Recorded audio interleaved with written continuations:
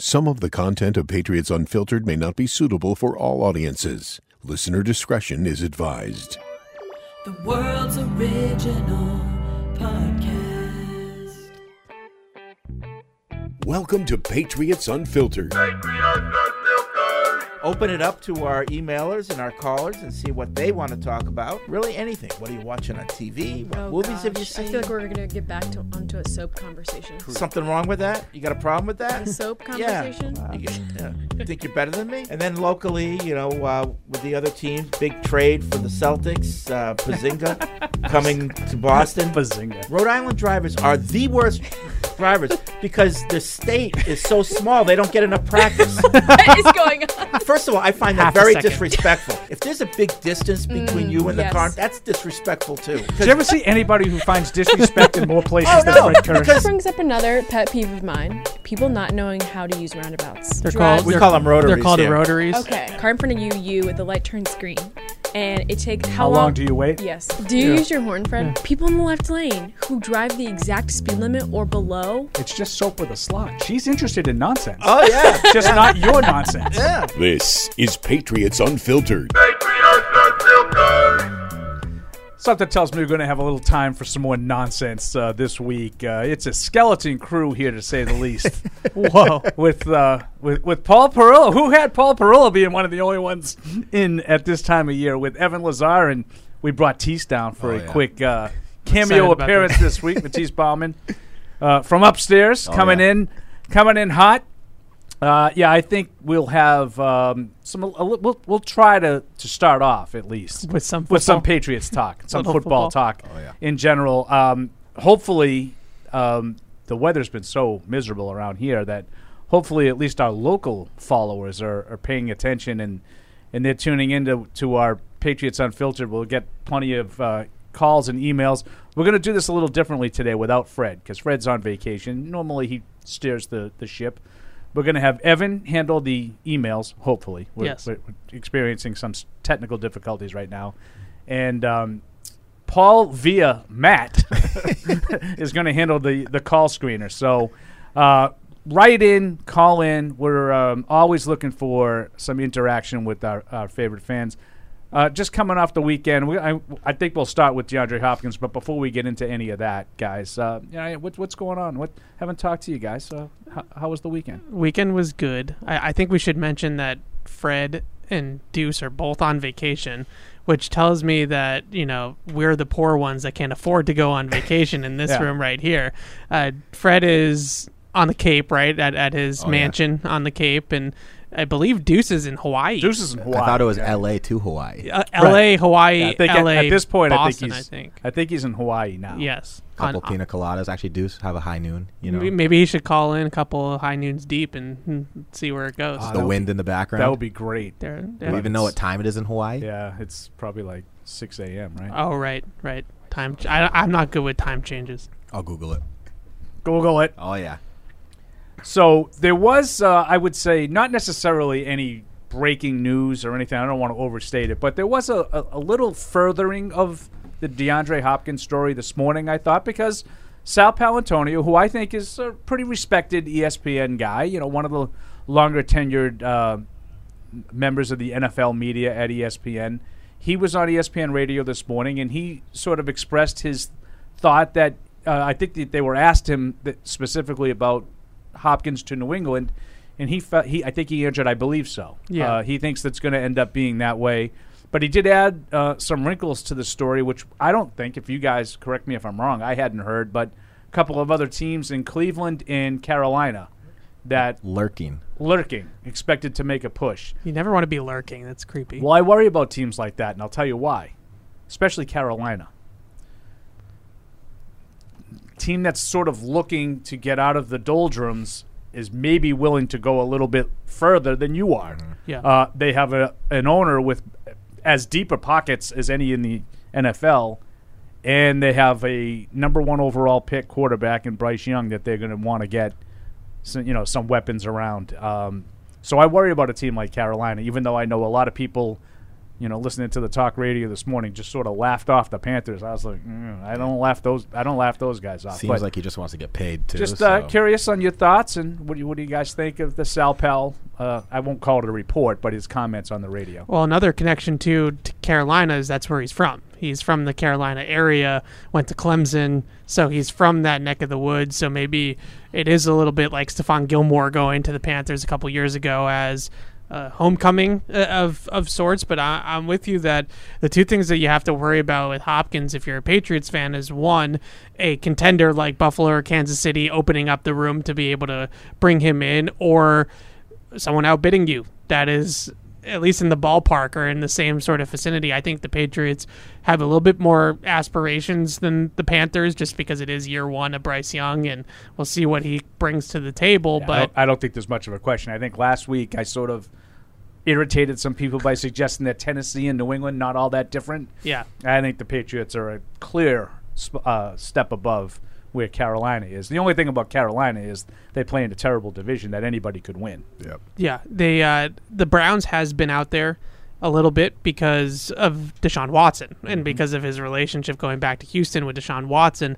So Deshaun Watson had a press conference during OTAs where he said, love to have him, right? I'd love to team up with him again, and they did talk about it, but Mary Kay Cabot came out and said the Browns are not interested. Yeah, and I saw Florio sort of furthered that a little bit this morning, saying, Watson continues to say it, but the Browns reportedly are not interested. Well, they've made a lot of moves in that room. They've added Amari Cooper, they added Elijah Moore this offseason, so they've already tried to stack that wide receiver room. So I think that they're looking to see what do we have here first before they will go ahead and make a move like that. Yeah, pretty much as long as he doesn't go to a contender in the AFC, I don't care. Either come to the Patriots or go to Carolina. Oh, that's interesting because now I know you listen to the shows, Tease, when you're not a part of them.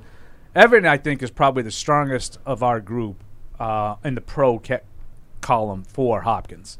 But we all want him. Fred, Mike, myself, we all want him. I think Evan's probably the strongest, but you seem a little bit more No, lukewarm. I mean, I want him almost for a point that I'd rather him here than go anywhere else, but, I mean, he's a top 10 receiver in the league. And when he's healthy, I mean, top 5. So I think he brings something we don't have and changes the complete offense. So yeah, I mean, I look at it from two. I'm going to be fully transparent. I have two reasons to want this. One is because of what he potentially could bring to the football team and make an impact there.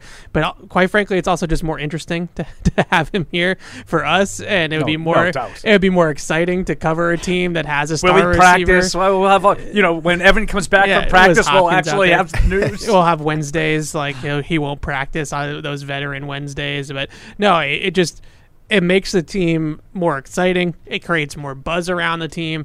And although I don't think Bill Belichick gives two F's about that, I do think that the overall buzz and confidence that you get from making a move like that, coming into training camp, people might have a little bit more pep in their step around the building if all of a sudden it feels like, all right, we got something really brewing here now. We have guys that we already like in that receiver room and the tight ends and Ramondre, and now all of a sudden you add Hopkins to that mix as well, and Bill O'Brien's back. There's a little bit more confidence, and I think that that's something that this team really lacked last year in that locker room, was belief, continuity, just understanding what they're doing and belief in what they're doing. And I think that can go a long way when you start to add some of these bigger names and star power to the room. Well, it also gives the opposing defenses somebody to actually game plan for. No question. And right now it's Ramondre Stevenson. That's it. And to a lesser extent, I would say, based on what we saw this spring, you're probably going to be more prepared for the two tight end looks than maybe you have in the recent past with Gesicki and Hunter Henry. But yeah, I mean, DeAndre Hopkins is a guy that the other teams are going to have to say, okay, where's our number one corner? We're going to have to make sure that we find ways to make sure that we're matching up our best personnel on Hopkins, because he would clearly be the number one option. He opens it up for the rest of the team, which I feel like we haven't had that in so long. So yeah, that's why I've been higher on it more than anything, is more the trickle-down effect than necessarily that Hopkins is going to come in and be a 1,500-yard receiver like he was in his prime. It just slots everybody into the right order, in the pecking order, and then you also have guys like Juju and guys like the two tight ends that want to win in the middle of the field. And in order to win in the middle of the field, you got to give them something to respect on the outside. Now, I think a lot of us are hoping that might be Tyquan Thornton, but Hopkins, I think, just brings a little bit more cachet, certainly a little bit more experience and real production in the league than Thornton. And I still think that they work well together, because I think Thornton is kind of like that Will Fuller, take the top off the defense type, and Hopkins is still more of that possession receiver. So I love all the combinations that you can come up with those two. And you mentioned the two tight ends, which I think is fascinating, that since 21 and 22, the Patriots were 25th in the league in two tight end usage, despite paying Jonnu Smith and Hunter Henry what they were paying them.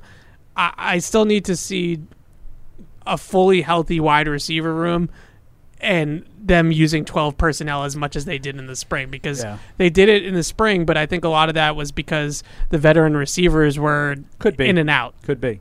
Yeah, it's funny that when you were talking about despite what they paid Henry and Smith, there was a conversation on EEI this morning with Greg Hill and Jermaine Wiggins, and they were going back and forth on, Greg Hill really wants Hopkins, kind of like we do. And he doesn't really understand, like, if it's just money, why wouldn't you just pay the money, blah, blah, blah, blah, blah. And, Wiggy says that, he'll do it if Robert lets him do it. And, they're sort of going back and forth. And Greg Hill's point is like, but Bill, it's sort of against Bill what he wants to do. He doesn't want to overpay and blah, blah, blah. And this is what's frustrating because he won't do it. He goes, when have you ever seen – he actually said this. When have you ever seen Bill overpay for a free agent? And I'm thinking to myself, I have like 7 off the top of my head from 2 years ago. Like, how did you not say like that Jonnu Smith was overpaid in free agency? Like, Nelson Aguilar. I find it interesting that people think that they've never done that before, because you get that a lot. That they don't spend like that. They don't hand out the. I mean, did they not do that with Stephon Gilmore? Well, I was just going to say, some of them, they're right. Right. I mean, they went out and they were aggressive with Gilmore, and they were right. Right. Or, I know it kind of... Judon, they've probably been proven right. Judon was a good one. Like, I know it is similar in some ways to this Hopkins situation, Darrelle Revis. Like, they went out and paid, at least for 1 year, they paid Darrelle Revis obviously, we remember some of the ones where they missed a little bit, like Adalius Thomas. But they've done it before. But it's a perfect example of what I always talk about. Like, I don't care necessarily. I mean, there's a limit. I'm not telling you 100%. I don't care what they pay if the guy can play. Right. And like Matthew Judon is a perfect example. I think they overpaid for Matthew Judon. I probably still think that. I don't care. Yeah. He's been a very productive player for you. So if they gave him, and maybe it's, maybe they paid just perfect for him, based on what he's produced. But I don't think anybody would go back and look and say, oh, geez, that Gilmore contract, that really hurt him. Yeah. Like, he was a terrific number 1 corner for you who helped you win it, get to one and then win another. Yeah. Like Defensive Player of the Year, too. I just don't know why you would sit there and fret about how much money these guys are costing. Yeah. As long as they can play. Now, the Jonnu Smith, that hurts. Right. Because you paid him money and he didn't produce. Yeah. That's the problem. Yeah, I think the interesting thing with Hopkins is the timing. If Hopkins had become a free agent in March, and there's a ton of cap space around the league, and it's a bidding war for him, and there's 5, 6, 7, 8 teams interested in his services, then I would say the Patriots were not going to win that bidding war or be in that mix. This is a really... It's similar with Dalvin Cook. Like, you don't see players of that caliber be available on June 27th a whole lot. And when they are, there's reasons for it. And I think that's something that... This is now it's almost a bargain. Like, now they're almost getting a deal. They're almost swindling the rest of the league because they were able to get DeAndre Hopkins on July 1st when everybody else went and overpaid guys back in March. So I think that's how they view it sometimes, is that now all of a sudden, even if they have to pay DeAndre Hopkins $15 million next year, it's suddenly a great deal, right? Because you got him when you got him. It's post June 1. It's after the comp picks. It wasn't in a huge bidding war because a lot of the cap space has dried up. But another interesting thing you just mentioned, Judon. You see some of that 33rd team stuff that Belichick did in that interview, and one of the things they asked him about Judon, or he brought up Judon, and he mentioned that Judon is their highest paid player on their roster.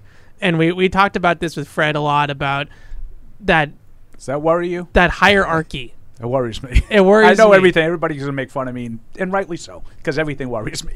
It worries me because that tells me that he's cognizant of we're paying Judon as the highest paid player on our roster right now because Judon is representative of that. That was his point. He was like, he's a great football player, and he's been a great foot soldier for us, and that's why we made him. Yeah, he was saying that as a compliment. Complimenting the player, right, and kind of themselves. Like we went out and got this guy, we targeted this guy, and he's produced. What I worry about is that sets the bar. Right. That sets the salary structure, so no one makes more than Judon. Correct. And I don't like doing it that way. It's one thing if you have a Patrick Mahomes, right, Tom Brady for years here, He's only making $16 million, I think it is, a year. So it's not like it's one of these huge $25 million contracts. But if you're going to pay Judon $16, and he's the representation of if we're going to have a big money player, this is what we want the guy to do. He's great. He's great in the locker room. He's been terrific. He's great with us. He's obviously performs out on the field. He stays healthy and plays, the entire season. Those types of things are some of the concerns that people have about DeAndre Hopkins. So they're not going to make DeAndre Hopkins a higher paid player than Matthew Judon. That's not happening. And that's because that's the structure that they've set up. So I don't know if they'll make anybody a higher paid player. Right, and that's the part that worries me. Yeah. But, I'm not going to, as my buddy Felger likes to say, I'm not going to kill them for something they haven't done yet. So I'll wait. But Evan brought up in the middle of that Dalvin Cook, and I also wanted to get to him. Tease, he's another free agent. Obviously, a very productive running back. Had some injury history, much like all running backs. What are your thoughts on Cook? I'm so split. I low-key hate him because he cost me a fantasy season, but that's a different story. As long as there's a good reason. No, honestly, with Dalvin Cook, I think running backs are complementary. So almost more than DeAndre Hopkins. Like, I don't want Dalvin Cook to go to the Dolphins. Like, that completely switches up the game. I like Ramondre. I think he could be an every down back. And Dalvin Cook, that would be a great 1-2 punch. But it's almost like just get him to keep him out of the division or the conference. I think that's a dangerous game to play when you're starting to sign players so other teams don't sign them. I mean, I understand what people are thinking in Miami, but I think that's an offense that the running back. I don't think they need Dalvin Cook. Is he 27?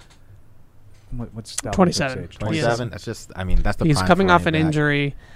There's definitely some He's smoke probably there. got a couple more years. Yeah. Another year or two of big production. But so are you going to sign him to a big 2-year contract, a 1-year deal? Like it's so difficult with running backs because you can get a market in the fourth round. So there's definitely some smoke there with the Patriots. I think his agent right now is trying to put every team he possibly can put out there to kind of drum up a market. Yeah. But I do think the Patriots have at least inquired on Dalvin Cook. Definitely. And I think the biggest reason why is behind Ramondre, Ty Montgomery hasn't had over 200 scrimmage yards since 2018. No, I know. He's not necessarily a reliable player, even though again, much like we said this time last, we see why people like him. Yeah. But it's been 5 years. He's impressive to watch. Since he's been like an actual NFL. Him in 2016 was next level. Yeah. He's been 5 years since Ty Montgomery's been a piece in an NFL offense. You have no idea really what Kevin Harris and Pierre Strong are at this level.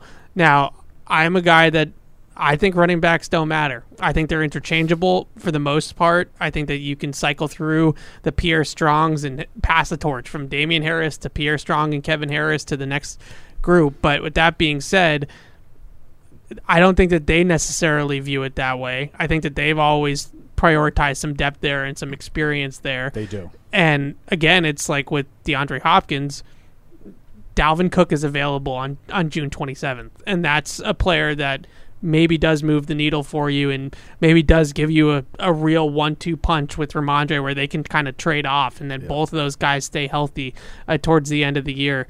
I'm reluctant with it because I don't want to overpay a running back, especially one that's had a ton of carries over the last couple of years. And he is redundant. to Ramondre. Like, I don't think you can play them together. Like, I don't think you're going to be running two that's why running back sets. I'm yay on Hopkins. I'm nay on Cook. There are other running backs out there, too. Like, we signed James Robinson. Obviously, we let him go. But, like, I would have rather taken Jet McKinnon. Like, he's out there.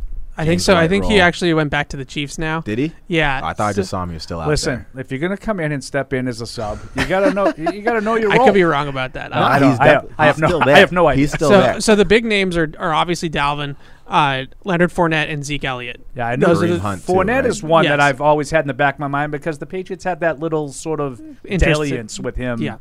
Was it last year? A couple when he signed with Tampa. 2 years ago. Yeah. If Brady isn't in Tampa, then he's probably a Patriot and not a Buck. Leonard Fournette. So they've shown some interest, but to me, would you rather pay Dalvin Cook? You got me. Also, he re-signed with the Chiefs. Yeah, you got me. I like Cook better than Fournette. Okay, but would you rather pay Cook $6 to $8 million for next year or Fournette $2? Is Fournette in shape? I'm going to probably go Cook, just because I think he's that much better of a player. But I understand your point totally.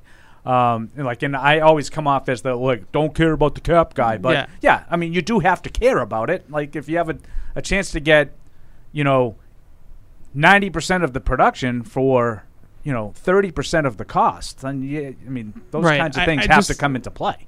I just worry about Cook is a volume back, and to get the most out of somebody like Dalvin Cook, he needs to be carrying the ball 15 to 20 times a game. And how many times are you going to run it? There's only one football. That's why I'm not overly interested in Cook, because I do think he's probably a better player than Stevenson. But at this stage, maybe not. Yeah. So I'm fine with Stevenson being the every down guy. And can you have two every down guys? It's kind of doesn't make sense. Yep. Yeah. Right? So I like Dalvin Cook. I've always liked. I loved him coming out of Florida State. I think he's a good piece. I know that you don't want to see him go. I think he's a good piece for one of those teams, a Buffalo or a Miami. Miami does scare me the same as Tease, not to the point where I'm jumping at him just to keep him away from the Dolphins, but his agent has made the rounds the last couple of days. Yeah. And he mentioned that he played in that state and he's had some memories at that stadium, and I think they can use running backs really well, and I think that they did it last year with Wilson and Mostert, but the problem with both of those guys is they can never stay healthy. Yeah. So you add another really good one who has some durability scheme issues fit too. Yeah. It's a great scheme fit. In Minnesota, they come from a similar tree, the Norv Turner West Coast offense with the outside zone. It's not exactly one for one, but it's pretty close. Didn't Miami also? Didn't they draft the kid from Texas A&M, Kane? Yes, yeah, the speedy kid. Yeah. How many running backs they need? Because that whole system, they just want somebody that can fly, right? Yeah. That's like why Mostert's so good in that scheme when he's healthy. Yes, is because if you can run a 4.38 and we get that cutback for you and you're gone, that's all they're trying to create. Now McDaniel's talked about a little bit, regrets from last year and how it kind of fell apart on them late in the year, and he has said that he felt like they should have ran the ball more. They didn't run it enough. Yeah, I definitely felt that watching the late season game against Green Bay, the last concussion that Tua suffered. I felt like they dominated that game, and they were on the verge of blowing Green Bay out at every at every turn. They kept, and then somehow they just found a way to have it be a close game at the end, and they lost it. And I thought that was part of it. I thought the play calling was a little out of whack in that game. Yeah, but so Dalvin Cook and Hopkins are on the table, and you guys are right. There's been a lot of smoke with it. I think there's a lot of smoke with Hopkins' agent too. I think, we haven't heard anything about Carolina until Sal Pal throws it out there today. So I do at the same time wonder, is this just a ploy? Like, is it a done deal with the Patriots? And the Patriots said, well, we'll sign you for X. We'll give you 10. We'll give you 11, whatever. Take it or leave it, and the agent's just like, let's get a little bit more. We can get a little bit more. If we can get a couple more teams out there, hey Sal, Carolina, they're lurking. I do wonder if there's part of that. I mean, he just signed this agent. Like he just started working with this agent. I think it's a Clutch Sports agent, if I remember correctly. And they just, when he got released by Arizona, he was unrepresented before that. And so he signs with an agent immediately once he hits free agency, and now all of a sudden there's a market for him out there, at least from the media perspective. So if this happens, with all these veteran free agents, you think it happens beginning of training camp or more end of training camp? Like they just don't want to do camp? I think probably earlier than later. I don't know, like right at the start, but I would think you'd want to at least get some, some time in the preseason that you're here, especially those joint practices. Yeah, I think with Hopkins, because of his familiarity with Bill O'Brien, he doesn't necessarily need to be here right away, but I think that they would want him here by Green Bay week, by those joint practices. Yeah, like if he were to miss most, if not all, of training camp, I mean, I don't know about you with receivers. All I think of is hamstring pull. Yeah, or just timing, with the quarterback too. Like he's not the receiver that's necessarily, he's not Tyreek Hill. He's not going to create 5 yards of separation and run behind the defense. So, on back shoulders, on in cuts, like you need to have that timing down with Mac Jones. And even though he probably knows the playbook already because of playing for O'Brien in Houston, he still needs to get that relationship with the quarterback. I think as long as he's ready to practice by the time they go to joint practices in Green Bay, it's fine. But I agree. Yep. I think those give me one of those sets at least of joint practices. Yeah, I think that first week of training camp, they have the 3 non-padded or light padded days, and then he's not going to. I don't think that he wants those. Like I don't think he really is all hell bent on being here for those. All right, Matt, let's look at the phone lines and give Evan a little time to sort of check out. Can we check out emails? Yeah. And maybe you can do the Fred and pretend that you're listening but not really be listening. Mm-hmm. Fred's got a gift for that. So let's lead off with our calls here, Matt, and go to the phone lines with Todd in North Carolina. So, guys, I asked the other week about the running back, and you guys kind of poo-pooed me, and now I hear on Catch 22 all about the running back and everything else, and I'm like, what these guys? They dismissed my question, and now they're spending tons of time talking about it. Why are you dismissing questions? I don't know. Must have been in a bad mood. Evan got me back on the PU thing with this. Just wait. Even, curmudgeons like Paul, See? That's what got me back on there. So there's a little bit of... I did call Paul a curmudgeon. Action. I'm going to let you guys that could happen now. Back to that. Bye, guys. Are we playing audio now? What is it? Was this? I'm very confused. This whole society. Paul didn't ask for it. This whole society has turned into the you said something I don't agree with, and I'm going to make fun of you, and then what I'm going to do most is not just make fun of you. Yeah.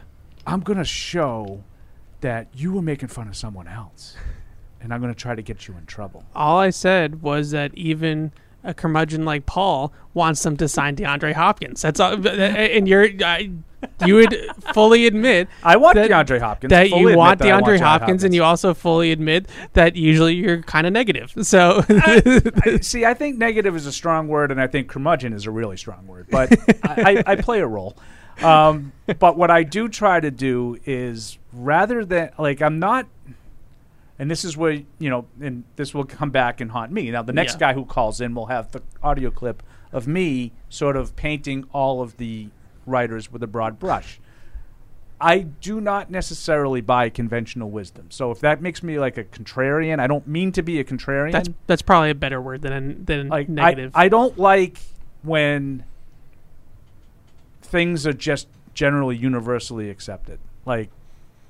You don't want to overpay for them. Like, what is overpaying? I always push back with when a guy makes whatever someone gave him. That's what he was worth. That's what he got. Your value is what someone's willing to give you. Yeah. And if you don't end up playing to that level, then that's a problem. I think Jonnu Smith, not to pick on Jonnu Smith. Jonnu Smith didn't play to the level of what he got paid. And it's a perfect example because of the length of the contract. If you give DeAndre Hopkins a 1 year, $15 million deal and it doesn't work out, the only thing that it's kind of impacting cap-wise is 2023. Smith, when you give 3-4 year deals with a lot of guaranteed money, now he's carrying a dead cap So this is good, though. This is good because that's a good example. So what's going to happen when DeAndre Hopkins signs? Well, how do you think it's going to be universally taken among the Patriots media? And I want him, so I'm not trying to be a fraud here. They're going to love it. But I will look at it from all sides. And this is why I would push back with, because I know I play a role here. Okay, this is why I push back on the negative connotation, because I don't mean it to be. What I do is I'll look at it and say, this is what I wanted. I'm not always right. Yeah. Sometimes I'm wrong with things that I want to happen and when they do them, right? Aren't we all? So let's just say, for argument's sake, he comes in here and everybody's like, this is great. They got a number one receiver. Well, what if it really pisses off Devontae Parker and he's gone? Or annoys Kendrick Bourne and you don't get anything out of them? What if, even worse to me than those two examples, somehow it stunts the growth of Tyquan Thornton? Like, these things can happen. Yep. Yeah. You know, nobody will look at those things. And when I say nobody, I don't mean literally 0%. But very few will analyze that move and how it would affect everybody else without saying, well, who cares what they think? You know, well, I'm trying to create a good wide receiver core, not just have one guy. Like, I'm trying to see how can I maximize. Hopefully, it's exactly the way Evan describes. You have a guy who creates attention from the defensive coordinator, and it opens up maybe Will Fuller, a.k.a. Tyquan Thornton, to get down the field. And all of a sudden, he's averaging 19 yards a catch. Right. On 50, 60 catches. You know, like Will Fuller. Right. I mean, if DeAndre that would Hopkins, be great. Even if he just gives the illusion that he's still DeAndre Hopkins, you know, you watch a lot of that Texans tape, which, you know, I've nerded out on, and you see, you know, the safeties collapsing down on Hopkins going over the middle, and now Fuller has, you know, a deep post, and it's just a foot race, and it's one-on-one down the field, and he wins. You know, you see things like that happen, and how Bill O'Brien does do a good job of creating conflict in the deep part of the field, where now the safety has to make a choice. Am I going to close off DeAndre Hopkins on the in cut, or am I going to stay on the post, right? And if whichever one he picks, the quarterback just throws the other ball, and that's how and it could a lot of their offense absolutely, and that's how I look at it. That's how I would hope that when you have that guy that knocks everybody down a peg. We talk about it with Christian Gonzalez, hopefully being able to do that with the cornerbacks. That's ideal. But there's another side that could happen, and maybe he lost a step. Maybe he's not that good. Maybe he ruffles the feathers of the veterans that are back. We saw Parker not necessarily sound all that thrilled because he's probably thinking about it in terms of himself. And if he stays in the first, he could go.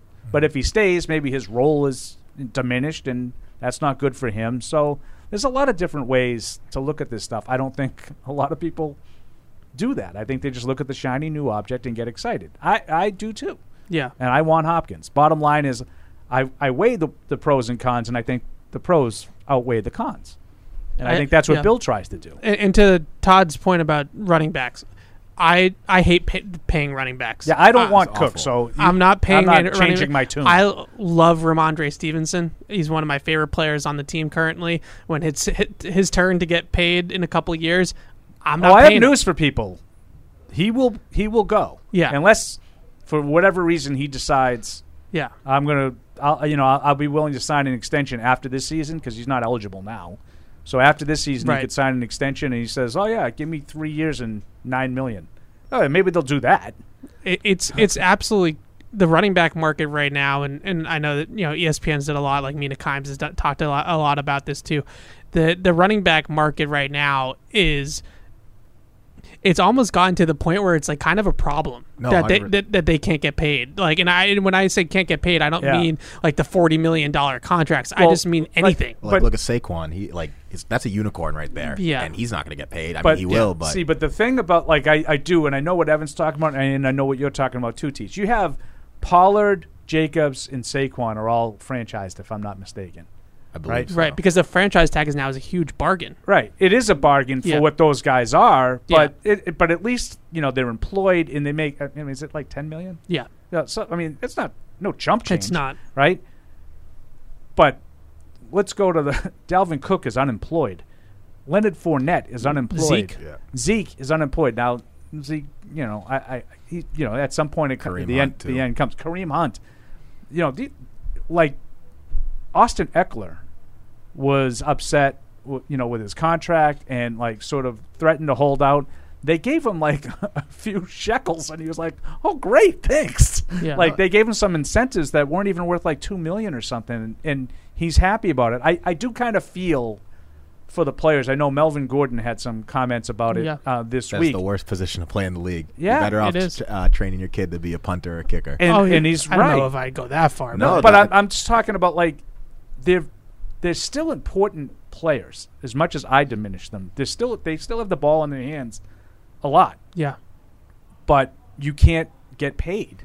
No, and it's just the longevity. There's no durability. And so the one position where the franchise tag has actually gone down is running backs. Every other position, the franchise tag every single year increases across the board. Even kickers, right? Like it increases across the board. Running backs is going the opposite direction. It's going down, and they just can't. Nobody is getting the guarantees into multiple seasons. So the franchise tag at 1 for 10 is a good deal for teams because they're not giving out $20-25 million guaranteed in the first 2 years. The one like really good conversation I heard about this was how this might actually trickle down all the way to the college game, because in college football, running backs are still valuable. Running backs still really matter in the college game. So with NIL, they might actually make more money 100% signing a lucrative NIL deal if you're like a real star running back. I mean, nobody's Reggie Bush, but like think about like a Reggie Bush. No, but that's interesting. If you could get some of these running backs coming out of college and they can get, a year's salary before they even get there. Yeah. Or 2. Right. Then, all of a sudden it's a 6-year career instead of a 4-year career before you're It's getting to the point where if you are a Reggie Bush, certainly, but even like a guy like Leonard Fournette, right, who had that really big playoff game against Michigan or bowl game against Michigan, and he's on everybody's radar, and then he comes back to LSU for his junior season before going to the league. You can cash out maybe even more so at that point of your career, because at that point you are valuable to Georgia, you are valuable to LSU. Yeah. It's just in the NFL game, there's too many running backs that can play. There's too many guys that are good enough just to get the production out of them, and there's not enough guys that are really, really good. I'll be watching Robinson and Gibbs, out of this year's class too, to see if they're. Bijan's a really good one. Yeah, if they're more like, I'm not talking about stylistically, but if they're more like McCaffrey and Barkley and Jacobs, and less like like Travis Etienne has been okay. I mean, he got hurt the first year. He was okay last year. I don't know if people would say, I would sign up and do that again as a first-round pick. So I'm watching those guys and see which way they trend. Also, a player like Gibbs, like you can put him in the slot. He's so versatile that like he's a player that's probably going to get another contract. But I could see I'm with you 100%. That's why I said Bijan's an interesting one, because that's a true workhorse bell cow running back, right? He's not. He's got receiving ability, but he's 225 pounds, and he's definitely more geared towards the old school. We're going to hand it to him 300 times. So Seattle, Kenneth Walker. Yeah. Million carries in college. Yeah. Really good. Yeah. And he had a really good rookie year. What's he like after 4 years? Right. Didn't they just draft another running back? I think they did. Yeah. They did. Who, the Seahawks? Yeah, I'm pretty sure they did. Well, I mean, it's good. That's good business. Yeah. The Patriots do it. Every couple of years. The Patriots had the 2 last year. That's why I am not. That's another reason why I'm not overly hot on the trail of Dalvin Cook as much as I like him as a player, because I feel like you invested in that with a couple of picks, and I think you should see it out. I think we saw flashes for both of them, very small ones. Yeah, but Strong in Arizona, and Harris, was it Arizona as well? Was it Arizona? So that double back to back in Arizona and the Raiders, Ramondre and Damian Harris missed Ramondre got hurt really early in the Cardinals game. Yeah. Okay, and then Harris was out. Harris was out both. Harris games. was out for a while. Yeah, and I think that. I mean, obviously Stevenson's going to be your number one guy, but Kevin Harris should be able to give you 4 or 5 carries between the tackles, and Pierre Strong should be able to catch 3 or 4 passes in a game, so it doesn't have to all be Stevenson. Yeah. You can have a couple of series a game where you just tell Ramondre, you know what, middle of the second quarter, take this series off. And we're not going to sacrifice anything offensively. I'm not suggesting you punt on the possession, but you don't have to have him, because it's clear, and he's admitted, he talked about it in the spring. He wore down. Yeah. And who wouldn't?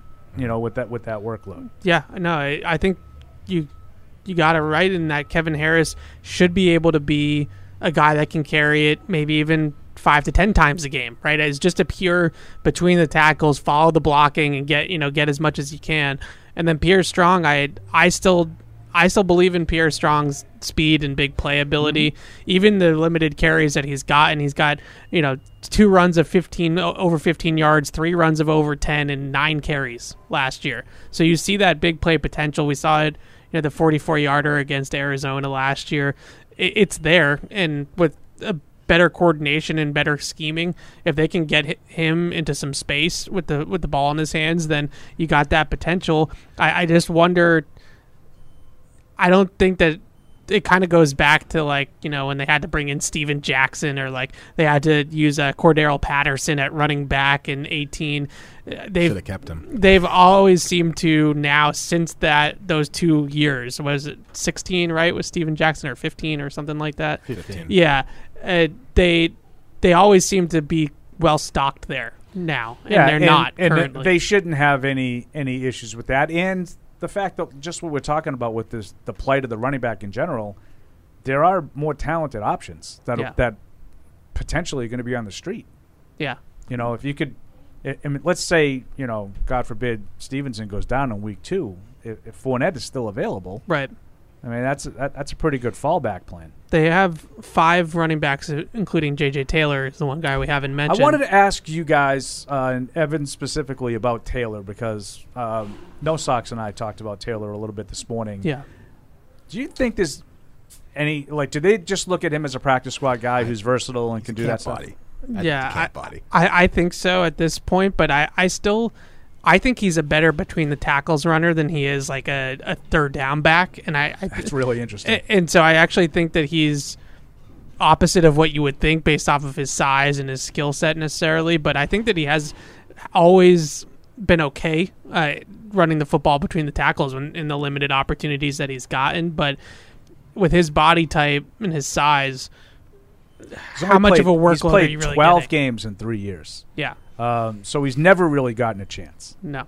That tells me that he probably doesn't factor into their plans. Right. So then, just to spin it forward, if J.J. Taylor doesn't factor in, which I think we all agree on, they have 4 backs on the roster right now. All 4 of them are going to make it because they usually carry 4 anyways, and you're not going to go with 3.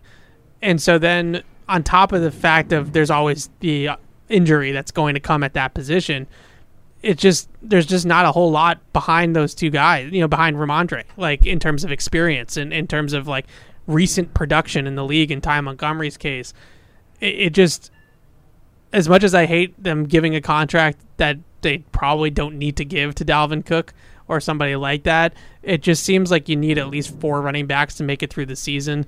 Yeah. And right now, I don't know if you can say they definitively have 4 guys you can rely upon. Well, and I know this isn't, the be-all, end-all, but even the preseason games.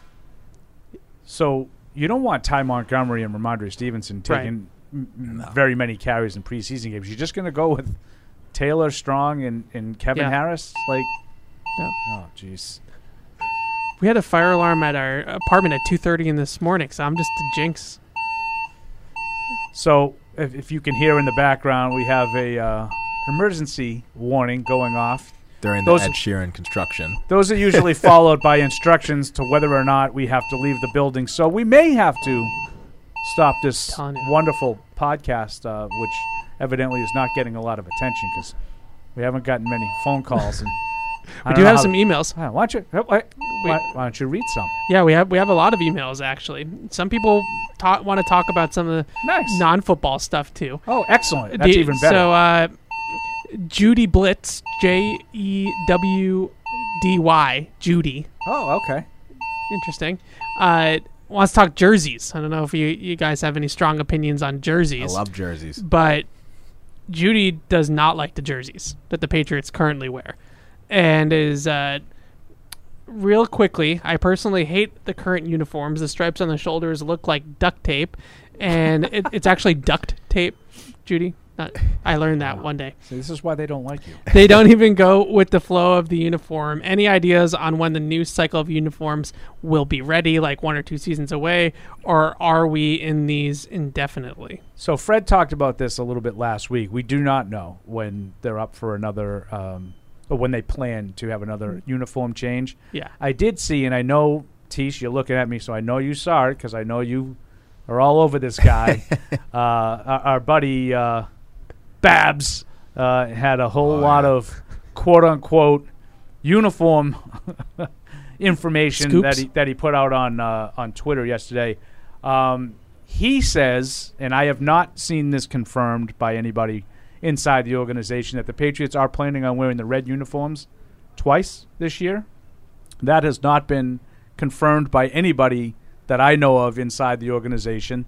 And he talked about the possibility of changing the combination of the traditional home uniform to wearing the silver pants a couple of times. So I don't know where Babs, you guys, he's on, he's on the mic. He's a longtime Patriots fan. He's at training camp all the time. Patriots insider, quote unquote. I don't know where he gets his information, but so there would be some different combinations, I guess, to look forward to this year. That's all I want. Like, I imagine. Well, actually, I don't want to ever imagine being a Jags fan. But they wake up on Sunday and they don't know like what the matchup's going to be.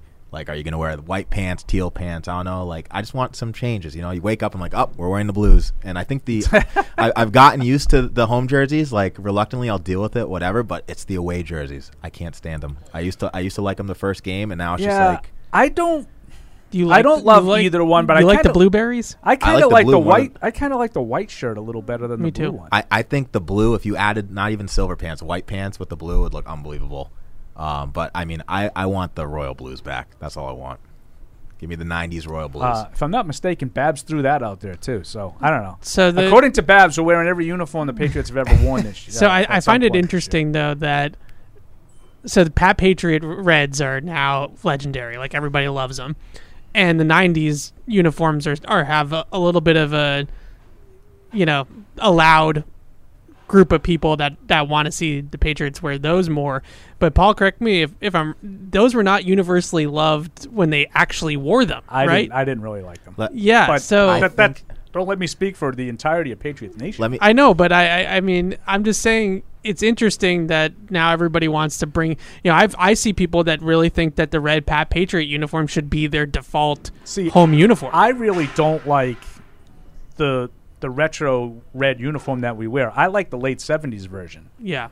But most people go with the stripes on the shoulder. I like the stripes on the sleeve that they wore, like, say, Mike Haynes. 78. Yeah. I loved those I think uniforms. the thing is, ever since the league went to Nike, like, Nike makes such a clean jersey that they won't mess up the royal blues. It's like the Eagles are bringing back the light greens. The Kelly green? Yeah, like Nike's going to make that look unbelievable, and I think they could work some magic with the royal blues. Yeah, that's my take on it. I mean, we'll see. We'll see what they end up doing. I mean, I would be surprised if at least the part that Babs said about the throwback uniforms, I think that's something that you can probably bank on at some point, just because I think that's the way the league is trending. Yep. You see that all the time.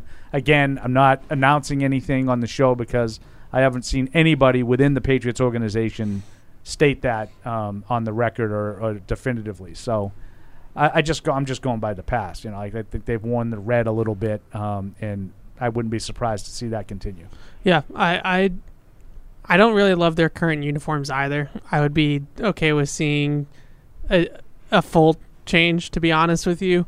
But I'm a sucker for the nostalgia. Like, I really like doing the throwback weeks, and I don't mind if these are the uniforms that they're stuck with for the next handful of years. I'll watch anything from 78. Like, all the uniforms around the league. It's like, Cleveland used to have those brown shirts with the orange pants. I loved that look. So here's a question. So the current home jersey is pretty much just the color rush from a couple years ago, right? The blueberries? Yeah, the blueberries. It's bad. Okay, so here's the thing. Back in 2016 or whatever, when they debuted them against the Texans, did you like them then? So this is my point. Yes, and this is my point with the Pat Patriot jersey, is that if you make that the default jersey, it's no longer cool. Like, it's no longer an individual throwback week type of thing, and now all of a sudden it becomes a permanent thing. It doesn't have the same mystique to it. So I think that's why I wouldn't want to change back to like jerseys that they've worn in the past, is because it's not special anymore if you're wearing them every week. I agree with you. But so, like, do you think the Chargers fall into that trap where the powder? Well, like, they have a lot of different I'm sure you love them, right? I think their navy ones are the best. They might have the best jersey collection in football. Yeah, I mean, they have like 3-4 different combinations that I like. That's the best in the league. That's the second best in the league. That's the third best in the league. You know, I just want some variety. You know, wake up on a Sunday like, oh, they're wearing gray pants. There you go, just something. That's all I want. Well, we'll see. We'll see. Doesn't seem likely. Oh no, not at all. All right, more emails? Yeah, get another email. All right, so this is from Steven. We've heard Belichick talk about how the coverage and pass rush work in tandem. Pass rush, that's tough to say. Yeah, there are things that are tough to say. Work in tandem like and complement each other. Good coverage leads to sacks. Good pass rush leads to INTs. Is it the same with pass pro in receivers? What I mean is, if our tackle situation doesn't get better at the top and with depth, wouldn't D-Hop, a guy who is always open due to his hands, as a safety valve for Mac, one of the best things we could do? So basically he's saying, would Hopkins also help make the tackles or the offensive line less of a concern? Well, I'm going to defer to you on this one specifically because, as you said earlier, you've been geeking out on old Texans tape with Hopkins. Is he a guy that uncovers immediately? I don't know.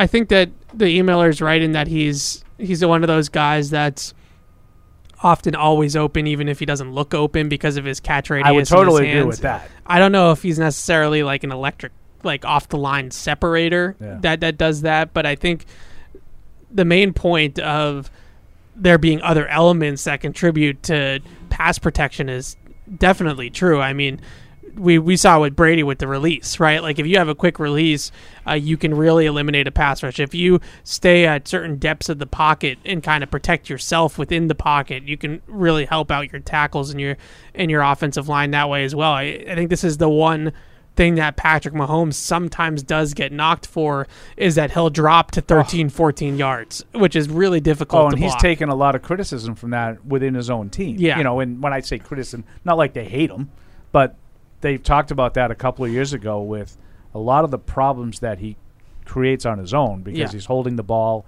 he's retreating, a lot of RPOs that, sometimes it can be difficult. You know, the plays that are the ball's meant to come out quickly and he holds it. You know, like that can come into play too. And that's why I think, and I know Evans talked about this tease with Bill O'Brien, you hope that you have a better design and maybe he can help you cover up for your problems right now at tackle with his scheme and just, get the ball out quick because we know we're going to be under pressure. Yeah, I think that I'm a big proponent for sacks are as much a quarterback stat as they are an offensive line stat, and maybe as much a scheme stat in some degree as well as they are an offensive line stat, because you can really – there's helping your offensive line and then there's really not helping your offensive line when it comes to passing the football. And I think one of the things that you always hear with Brady is not only did you know the depth that he was dropping to, you also knew where he was going to be because he's not mobile. So he's always going to be sort of in the center of the pocket. Whereas with the guy, that does move around back there, it's unpredictable. It's difficult to know exactly where he's going to be at all times. So they're guys like that, Mahomes, Russell Wilson over the years, those guys take a lot of sacks. They take a lot of sacks just because of the way that they play the game. So I think that it's all works together. It's a conjunction of everything that sacks become more of an offense stat. As Fred says, apropos of nothing, I'm curious to see what Russell Wilson looks like this year. I was thinking the exact same thing. Yeah, I mean, I hear some reports out of Denver that he shed some LBs. Then you also hear the reports that Peyton doesn't really want him. So yeah, but just with the fact that he's there, though, like he's a pretty good offensive coach. He's a good offensive mind. That's a game I'm sneakily excited for. I think it's going to be a good one. Yeah, I'm curious to see what he looks like. And is he completely washed, cashed, or is he Does he have something left?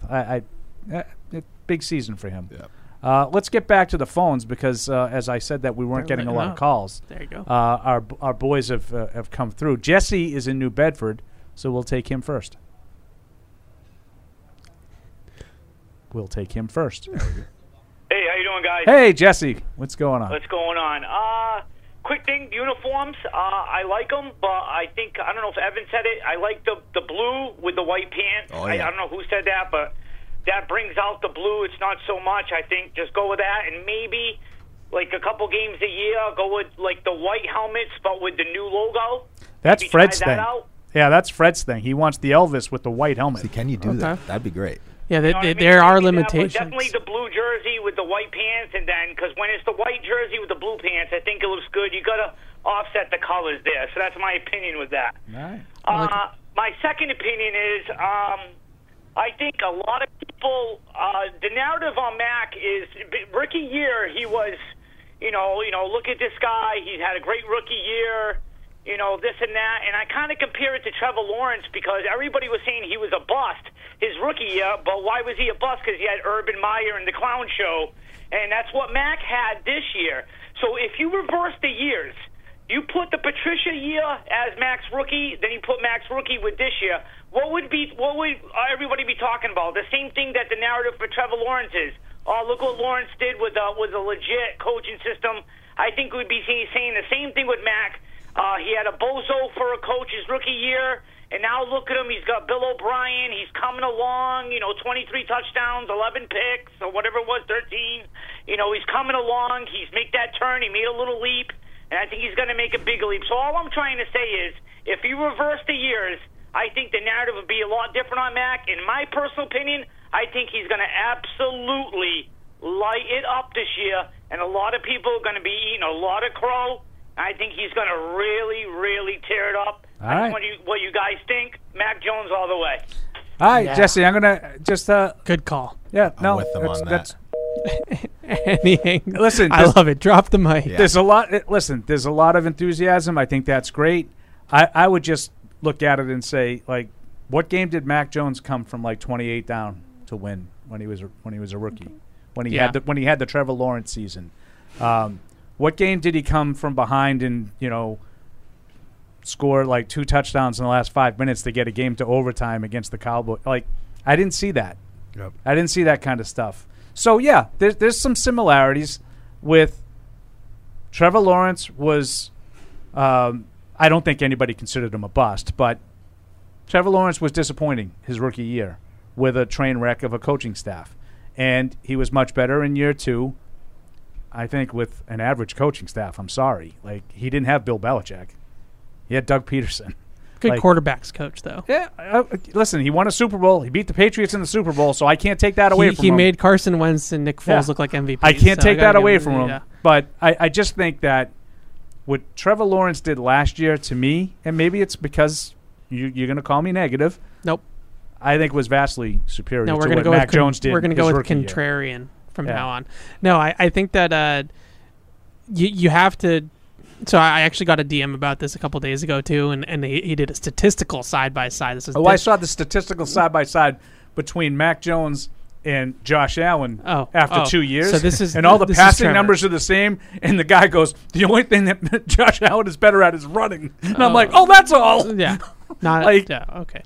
This was Trevor versus Mac, and so Trevor Lawrence is in his first 2 years. His TD to INT ratio is 37-25. And Max is 36-24. So pretty much almost identical. And so you go down the line here. Lawrence hasn't beat in passing yards, total yards. Mac is better completion percentage. Mac has a slightly better passer rating, but they're all right in the same ballpark. So I understand where people are coming from with the stats, but you got to use your eyes a little bit too. Watch the games. Right. And you got to realize, I'm not trying to crap all over Mac because I think Mac can still be a good, solid NFL starting quarterback. But the two things with Trevor are, one, just physically, it's not close. Like they're two different planets in terms of athletes. Watch how Jacksonville won some of their games. Yeah. And show me the games that the Patriots won that way. Yeah. I would also say Trevor Lawrence coming into the league was as sure of a prospect as any quarterback since basically Andrew Luck, right? And there was a reason for that. Like, there was a reason why nobody, not a soul, questioned that Trevor Lawrence should go number 1 overall in that draft. Nobody. Where the conversation started were right after Trevor Lawrence, like Zach Wilson, Trey Lance, Fields, and Mack. So I don't think the Lawrence comparison is a good one, because I think Trevor Lawrence is a much, much better physical player. Like, he's just a more toolsy thrower, a better athlete. But to say nothing of, you don't think there's a difference between Jacksonville and New England? Yeah. New England has been the preeminent program in the NFL for 20-plus years. And Jacksonville's still kind of an expansion team. Yeah. That's how people think of them, and that's what they've been. They have a couple of, little bumps where they, like, what was it, 17 that they had us beat in the AFC Championship game, right? I mean, every once in a while they put a good team on the field. It's still Jacksonville. Yeah. You're not comparing the two, are you? I can't get to the Lawrence Mack comparisons, because maybe it is just my priors, like maybe it is just how I felt coming into that draft about the two guys, but to me, one of them has so much more physical upside than the other, and I hope that Mack proves me wrong in that department. I think Mack can be a fringe top 10 quarterback, like a Kirk Cousins, but I hope he proves me wrong. I hope that he goes out there and shows me physically that he can be even better than that. Yeah, and I just feel like I know that he sort of dismissed this part of it. Jesse dismissed this part of it, but yeah, it's better to be bleh as a rookie and improve as a second-year guy than it is to be bleh as a rookie and go down as a second year. Like, yeah, you would think of it different if he had the better year in year 2, because that's the progression. Yeah, but I still think we harken back to year 1, and we still say when it was competent around him and he had Josh McDaniels and he had enough around him playmaker-wise and a good coordinator, he was fine. Like, I still think we do that. And I think he'll be fine this year for those reasons. That's why I want to see some structure, because Trevor Lawrence going into year 2 of Doug Peterson, like, we need Mac Jones to get 2 years of an offensive coordinator. You don't want him to end up like Alex Smith 10 years ago, where you had like 4 different coordinators. That's a good like point. You can't set your quarterback up for success with that system. So and also I'm not like all in on Trevor Lawrence yet either. Like, I think he had a great year last year. The playoff game was certainly a really good. It was a good bounce back. But he did throw 4 picks. Right. Yep. Yeah, but I'm not saying that I think Trevor Lawrence is like this great. All-time great yet either. He's still got a ways to go too until he proves that. He has thrown a lot of interceptions in a lot of big games. And it has had some moments down stretches in games that have been close where he hasn't been, nails like he was in that playoff game. Yeah, Matt, let's get back to the phone lines. We got Dan in Virginia and Michigan. Don't forget Michigan. Dan. Hey guys, well, with Paul feeling a little vulnerable, being called a curmudgeon and all by NSA there. Believe me, if that was the worst I was called, I'd be doing all right. The correct term is great white snark, of course. Correct. And the lack of calls, I thought I'd just try and make Paul feel a little better. Thank you, Dan. I got 2 questions. With Hopkins available, I might be a bit negative here, but is anyone concerned that the fact that he is available, that he isn't going to be everything that the fan base is hoping for? A little surprised. I'm a little surprised by that, but I still want him. Yeah. How good's his run blocking, though, Paul? That is in Touche. But the other question I have is the Patriots are going to have a big to-do for Brady that first week of the season. And I know Paul's probably going to say that any quarterback that's affected by this, he doesn't want anyway, but is it the wisest timing to have that big Brady shindig the first week of the season? Max is kind of coming back from this subpar season. Confidence might be a little dented. Do you really want the greatest of all time, there that first week, rather than kind of maybe letting Max find his get that confidence back a little bit first before you bring the goat to town? What do you guys think of that? I don't love Brady coming during a game.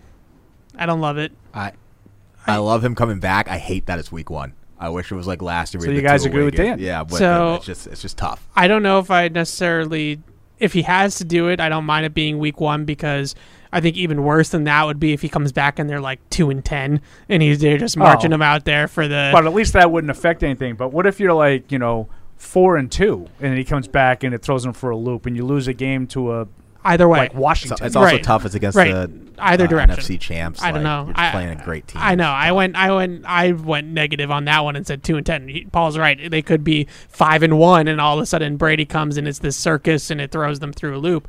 I don't think there would be a great time for him to come back in season, which is why I'm not a huge fan of it being in season. I totally understand why we're doing it as an organization and as a team, why we'd want it, but I don't love it for multiple reasons. And I just, there's such a, and I listen to Paul's shows and you hear these people call there more than here. I would say there's still so many fans that are bitter over him leaving in the first place that I just don't love the optics of, like what Matisse was kind of saying.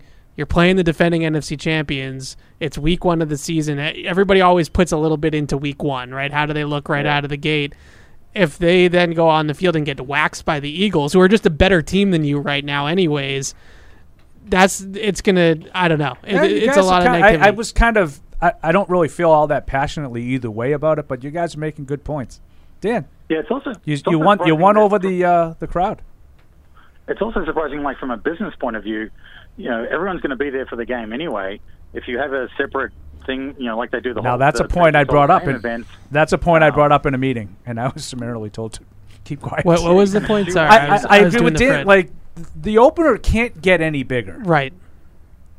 And to me, it's kind of like wasting, the Brady appearance. I guess you might be able to get a bump, mm-hmm. but I think that they kind of felt like it was the best in terms of the logistics. Yeah, I don't know. And I know that they've done this with other, like Edelman had his halftime send off, and they've done this with other great Patriots in the past where they give them that 8 minutes at halftime to wave to the crowd and everything like that. So I understand that. End of the day, but why did it have to be the opener? Right. Is I think Dan's point. Like if you do it in even if you did it week 2, right, in the Sunday night game against Miami, that opener is already, it's no one, some juice. Season ticket holders aren't giving away their opener tickets, it's there's some juice ticket. anyways. It's a big ticket. I just also you know more about it, Paul, because you're invited to the meetings where they talk about these things. Yes, I'm very important. Yes, and I'm told to sit in the back and keep quiet. It also is just kind of weird to me that they're bringing him out in week 1 to wave to the crowd, and there's no. It's not a jersey retirement. It's not an induction into the Patriots Hall of Fame. It's just he's here. In that part of it, I don't know. I don't know what the purpose of that is, I guess. I will just say that there will be more. Time to talk about your honor. Whose honor? Whose honor? Yeah.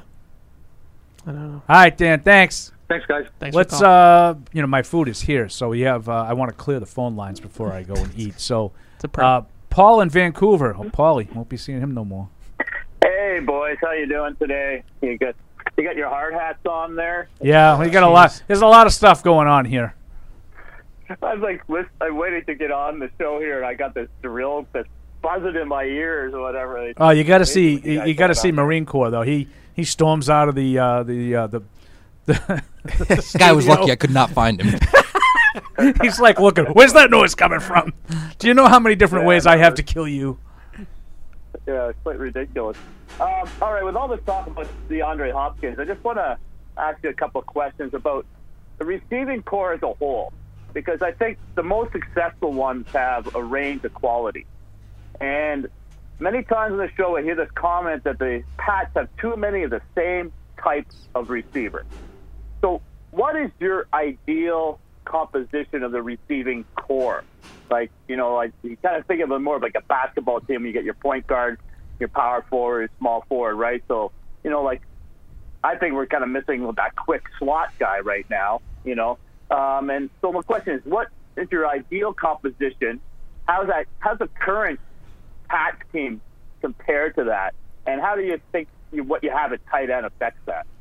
I don't know if I necessarily think that they don't have complementary receivers. I think when we say that they have the similar receivers, we're talking about like talent level. Yeah. Well, you know, they have a bunch of like 2s and 3s, and there's no number one in the group. Like they do have some diversity in terms of skill sets. Like Devontae Parker is your above the rim contested catch guy. You know, Juju is your power slot. Tyquan's your burner. Like they do have a little bit different things that they do well. I think the only overlap is maybe like Kendrick Bourne and Juju are somewhat similar. I think you want, what he's saying is, like, I want what the Bengals have, what the Chargers have. You know, you got Jamar Chase and T. Higgins on the other side. The Chargers have Keenan Allen, Mike Williams. Like, you need that one stud guy and then the shifty guy, slot guy. I'd like a burner with some size, not a just a small like burner. an A.J. Brown? Yeah, a burner with some size, and then maybe more of a possession guy on the outside, and then a good quality slot guy. It doesn't have to be like the small shifty slot guy. Like I think Tyler Boyd has been a really good slot receiver for a long time. Now he's on the back nine. Yeah. I think he's sort of declining, which is great for him to be with those two dynamic guys on the outside. But I do kind of look at Cincinnati now. Listen, those are three really good players. Yeah. But I do think they have different skill sets. You know, and Higgins has the size, contested catch ability, and speed. Yeah. Whereas Chase does everything. Yeah. And I think Boyd is just a really steady guy. And they had the other guy that filled in a little bit, the guy with the hair. Number 11. I don't know his name. I can't think of his name. Yeah. He scored against us twice, right? Well, he made some plays for them. Down the stretch. And those two open up opportunities for him. They just drafted one of the guys I liked in the draft a lot, and now Charlie Jones. They drafted Charlie Jones. Okay. So he's the next Tyler Boyd, I would assume, for them. Running. I really like Tyler Boyd coming out of Pitt too. Yeah, they have. Look, I thought the Patriots would be on him. The Bengals have a great receiver room. Definitely an argument that they're the best receiving room in the league.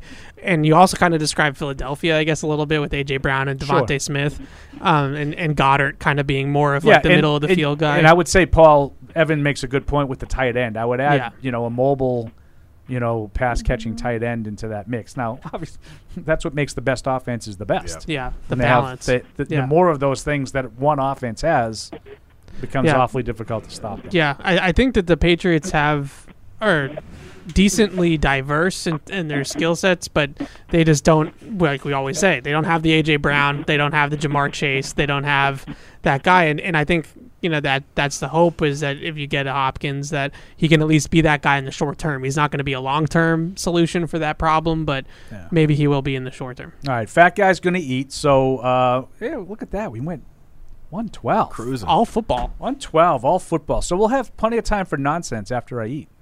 Verizon, the network America relies on, and the official 5G network of the New England Patriots. Patriot Place is the region's #1 shopping, dining, and entertainment destination. Shop your favorites, including Vineyard Vines, Express, Bass Pro Shops, Petco, and more. Enjoy dining at one of our 19 restaurants, including Six String Grill and Stage, Scorpion Bar, and Bar Louie. And don't forget about the entertainment. Explore your inner artist at Muse Paint Bar. Watch a movie at Showcase Cinema Deluxe, or grab a controller and start gaming at Helix Esports. For a complete directory listing, please visit patriot-place.com. How did Verizon build the fastest 5G in the world? We started by building it right with 5G Ultra Wideband.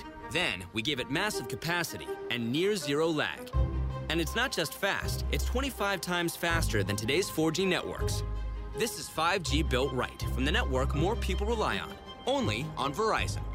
5G Ultra Wideband available only in parts of select cities. Global claim based on open signal independent analysis. 25 times analysis by Ookla Speed Test Intelligence data Q2 2020. When someone accidentally threw away the school play costumes. Oh no. Replacements were shipped with FedEx. And with picture proof of delivery, everyone could focus on the perfect opening night. FedEx, where now meets next. For residential delivery only. In sports, if you think joy only happens after you win, think again. Look at the world's most successful athletes like Serena Williams, Brooks Koepka, and Alex Morgan. They don't spend all their days grinding away. They take time to enjoy themselves, like getting together with friends over a Michelob Ultra, because they know that happiness is the key to winning, and that joy is the whole game, not just the end game. Michelob Ultra. 95 calories, 2.6 grams of carbs. It's only worth it if you enjoy it. Enjoy responsibly. AB Michelob Ultra Light Beer, St. Louis, Missouri. Some people are never content with simply being good. not when they can be great. But it takes a big step to get there. In fact, it takes a leap of faith, a belief in what you're striving toward, and a willingness to make the commitment day in and day out to something bigger than yourself. Putnam is proud to partner with those who share their own commitment to performance excellence. This is Matt Light for Putnam Investments, a world of investing. There's no season better than football season, and there's no better place to get in on all of the action than with DraftKings, the official daily fantasy sports partner of the New England Patriots. To add to the thrill, DraftKings has millions of dollars in prizes up for grabs every week, so head to the app now and check it out. If you haven't tried it yet, fantasy football is easy to play. Just pick 9 players, stay under the salary cap, and pile up points for yards, touchdowns, receptions, and so much more. There's no better way to put your football knowledge to the test than to compete for a shot at $1 million in total prizes. Download the DraftKings app now and use promo code PATS to get a shot at millions of dollars in total prizes every week. That's promo code PATS to get a shot at millions of dollars in total prizes every week, only at DraftKings. Eligibility restrictions apply. See DraftKings.com for details. Patriots fans, you'll want to check out the replay on this one. Pat the Patriot is stealing the show tonight with his Bank of America mobile banking app.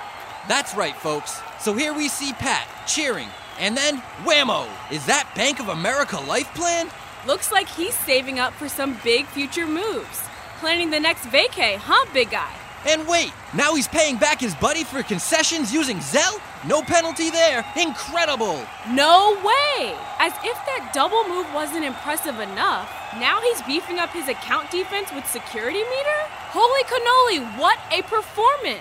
Bank of America's digital tools are so impressive, Patriot fans just can't stop banking.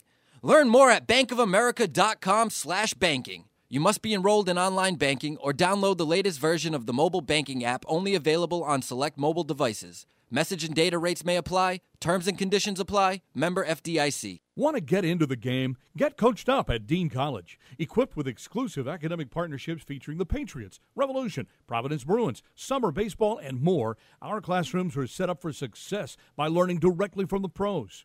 Dean College has programs in communications, sports management, business, and marketing with unprecedented hands-on experiences. Our students take what they learn in the classroom and put it right to work in the marketplace. At Dean College, our students don't just play games, we run them. Visit us at dean.edu.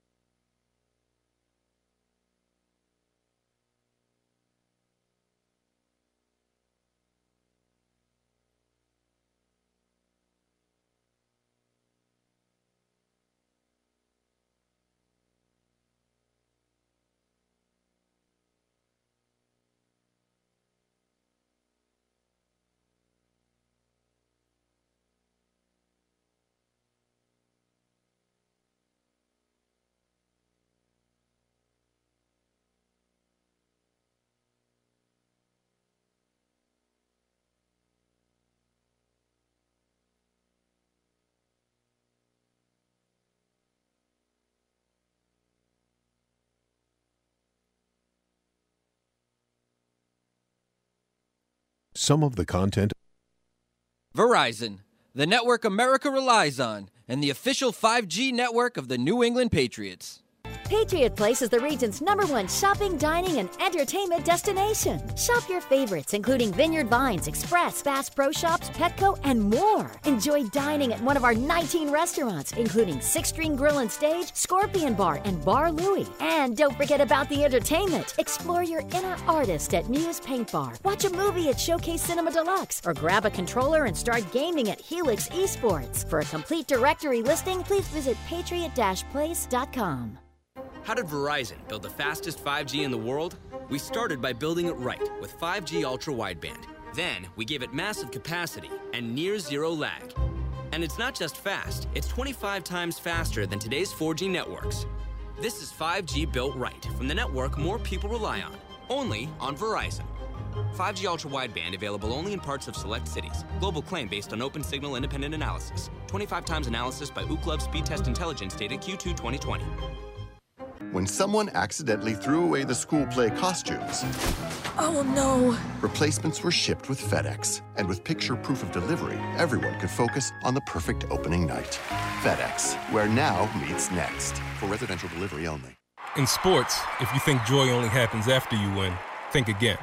Look at the world's most successful athletes like Serena Williams, Brooks Koepka, and Alex Morgan. They don't spend all their days grinding away. They take time to enjoy themselves, like getting together with friends over a Michelob Ultra, because they know that happiness is the key to winning, and that joy is the whole game, not just the end game. Michelob Ultra.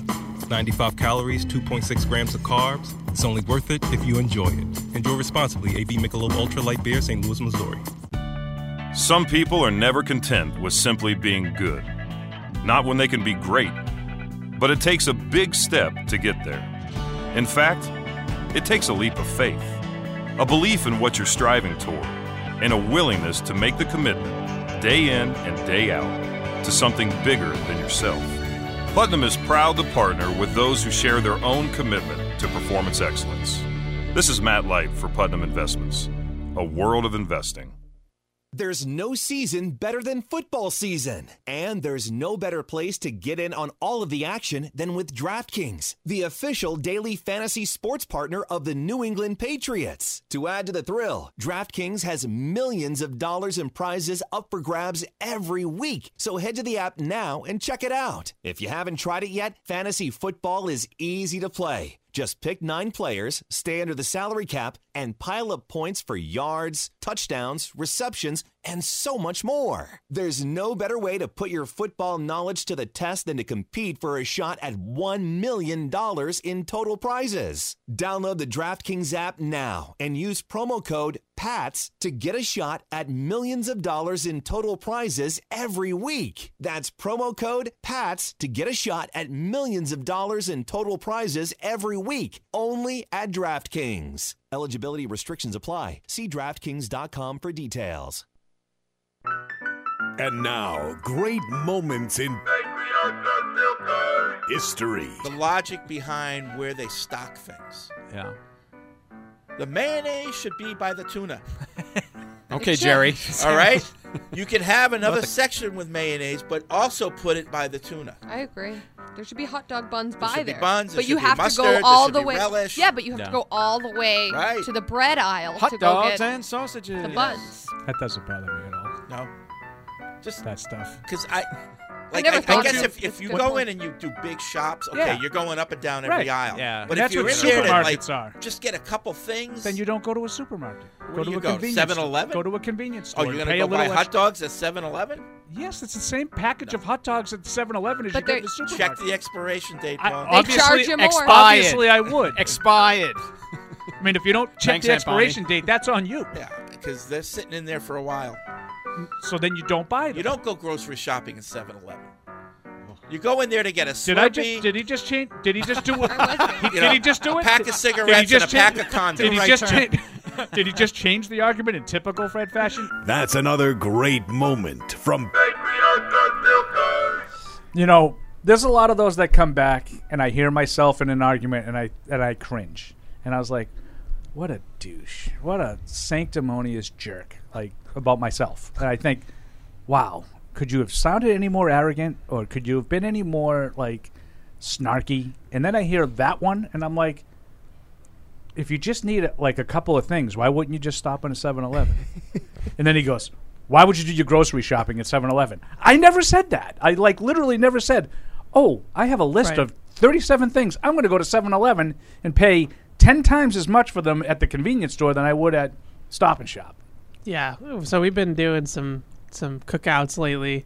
Been on the grill. Been doing my dad thing, and we have a market basket, like one of those big giant market baskets right down the street. And sometimes like we need hot dogs or a macaroni salad, whatever. Like you're just missing a couple things for the cookout. And I go into a market basket on like a Sunday afternoon. I almost didn't get out alive. I was like, what am I doing here? Like I just went in for like 3 things. It was like hot dogs, some macaroni salad, and then because I have a sweet tooth, I was looking for some dessert also, right? Like 3 things. And I literally walked into like, you would think that the apocalypse was coming or something like that. And so to that point, next time I might just go to like the 7-Eleven down the street. If you just like, you had everything that you needed, but you forgot ketchup or, hamburger roll. Yeah, I wouldn't go in and say, well, geez, these hamburger rolls, I mean, they're green, but, what's the dip? Obviously, you look at the expiration date. I got 7-Eleven right across the street from me, and it has a liquor store in it. So, nice. I mean, I spend way too much money there, but that's my spot. I'll buy whatever they need, whatever they got there. I'll get it. But Fred, he just that market basket. Everything's got to be high end. So everything's got to be high Whole Foods only. Why would you go there? As a Wegmans Whole Foods guy, that next tier up. He is funny though. He has his quirks, as do we all. True. All right, Matt, you ready? I don't want to throw you off guard like I did, catch you off guard like I did before the break. So Brian in St. Louis looks like he's been holding the longest, so we'll go with him. Hey, you ready for me? Absolutely. Oh, fantastic. So, hey, I called in last time, and I thank you for the thoughts that you had on the development of Tom Brady over time, and that was intriguing. I wanted to add something to the conversation that may help to add some fullness to the picture and also give us an understanding of how we might see the development of Mac Jones. So first, I think about the playoff game for Tom Brady and the Patriots, the second year. I think it was the divisional round against the Steelers. And I remember Tom Brady could not make a touchdown throw off to the side. And I don't know. My memory's somewhat vague. I don't know if he was injured or whatever the case was. Drew Bledsoe comes in. He makes the pass. And if I remember correctly, this is what allows the Patriots to win the game, right? Am I right on this? Well, it's a little. I mean, you're a little simplistic. Even speaking to the biggest Drew Bledsoe fan on the planet, Tom got hurt. They didn't really do anything on offense in that game, with or without Tom. They had 7 points on a punt return for a touchdown by Troy Brown when Tom left the game, and then Drew came in the first drive. He lit it up. He went right down the field. I think he completed 3 passes, the third of which was a beautiful touchdown to David Patton. But in the second half, they didn't do a whole lot offensively. They blocked a field goal for another touchdown, and then late in the game, when the game was getting close, he did lead a big drive for a field goal that kind of sealed it. But statistically, I think Brady actually threw for a couple more yards than Bledsoe in that game, but neither one of them did anything. So I pulled up the box for like score. 120 yards or something like that. Even though Paul just told me the box score. But, Brady threw for 115 and Drew threw for 102. Yeah, so they didn't really have a lot in the way of offense. Now, I would say they would not have – to say that they wouldn't have won the game if Drew didn't come in is, I think, a stretch. Again, I'm the biggest Bledsoe supporter there is. But he did enough to win the game. Right. he did enough to win the game. Pass, right? He threw a touchdown pass in the second quarter. Yeah, he did throw a touchdown pass. It was the first drive he came in. Brady kept trying to make this pass. It wasn't happening. Well, Brady threw the same touchdown pass in the Super Bowl 2 weeks later. 1 week later, actually. It was a very similar play. It was. I think it might have been the same play. White 50 zing cry. I used to know the whole thing. Yeah, so he broke it down on what was that quarterbacks thing they used to do? The Pro Bowl quarterback skill challenge or whatever. Oh, with the I know what you're talking about. Yeah, so they used to do a quarterback skill challenge. Brady was in it. He did terribly, which isn't surprising because he's not. The guys that won it are the Brett Favre. Like a Brett Favre or Cordell Stewart was always really good in it because he had the cannon. And Brady broke down the David Patton touchdown pass from the Super Bowl and spelled out the whole play and everything, all the reads, all that type of stuff. And it was like a segment that was what's your favorite play? If there's one play that you want them to call, and it was the touchdown to Patton, which was the same play that Drew threw the touchdown. Yeah. Mm-hmm. Okay, thank you. And a couple of other things. Evan, that was a nice article that you wrote on potential breakout players. Thank you. And that was especially the running backs. I appreciated the writing about Pierre Strong and Kevin Harris. And I wasn't too familiar with Kevin Harris, and he the clip that you put up there, you've got a lot of potential. I was impressed. Yeah, thank you. And lastly, and I'll take this one off the air. I'm glad you mentioned David Patton because he was on my list. I think he is the most underrated wide receiver that the Patriots have had, and sort of in the time. Yeah, no, Patton. Yeah, thanks, Brent. Your phone's kind of in and out, but yeah, I think David Patton was R.I.P., by the way. Yes, but a very important part of those Super Bowl teams in the first part of the dynasty. I thought he made some big plays. Obviously, he had that huge game in Indianapolis in 2001, but just some plays that you remember, like those 2 touchdowns back-to-back weeks, AFC Championship and Super Bowl. He was a really reliable guy. I think very different style, but same kind of stature. David Givens. I think Givens was a really important guy that somewhat gets overlooked. They weren't similar in style. David Patton could fly, and David Givens was a possession receiver. But I do think they're sort of, it's Troy Brown, it's Randy Moss, it's Wes Welker, it's Julian Edelman, it's. Oh yeah. And then they had David Patton and David Givens too. Even Deion Branch, dwarfed David Givens in terms of importance and memories. Yeah, David Patton, I always remember it wasn't. I think he had 800 yards is his biggest year with the Patriots, but just a reliable guy that played big in big games and stuff like that. Just one of those guys that you just need when you have Super Bowl aspirations like those Patriots teams did. Maybe not in 2001, but 2003, 2004. Just one of those guys that is just part of that, right? That those big moments and a big time player in big moments. And I always like David Patton a lot. I think he's a good Patriot. So in all the years, Evan, that you go out and you do training camp, yes, right? He has a smirk. He thinks I'm setting him up. Yes. So in all the years that you do training camp, do you ever go out and see a guy? And I'm talking specifically like a wide receiver, but a player in general that you know very little to nothing about, and all of a sudden you just look and you say, that guy can play. He's pretty good. David Patton was that guy for me in that season, in the 2001 season. I was like, he's going to be good. I thought Drew was going to throw bombs to him all year. Now, obviously, it didn't work out that way, but in your dreams it did. Yeah, and up here. Yeah. Can't take it away. Yeah. Were there ever any guys like that? And you got to make this quick because we have a special guest on the line. I don't know. I'm such a draft nerd that I kind of know. You know everybody. That's humble the guys. brag. No, no one's ever been on the training camp field I didn't know. I'm not saying that I think I'm right all the time about who's going to be good and who's not going to be good.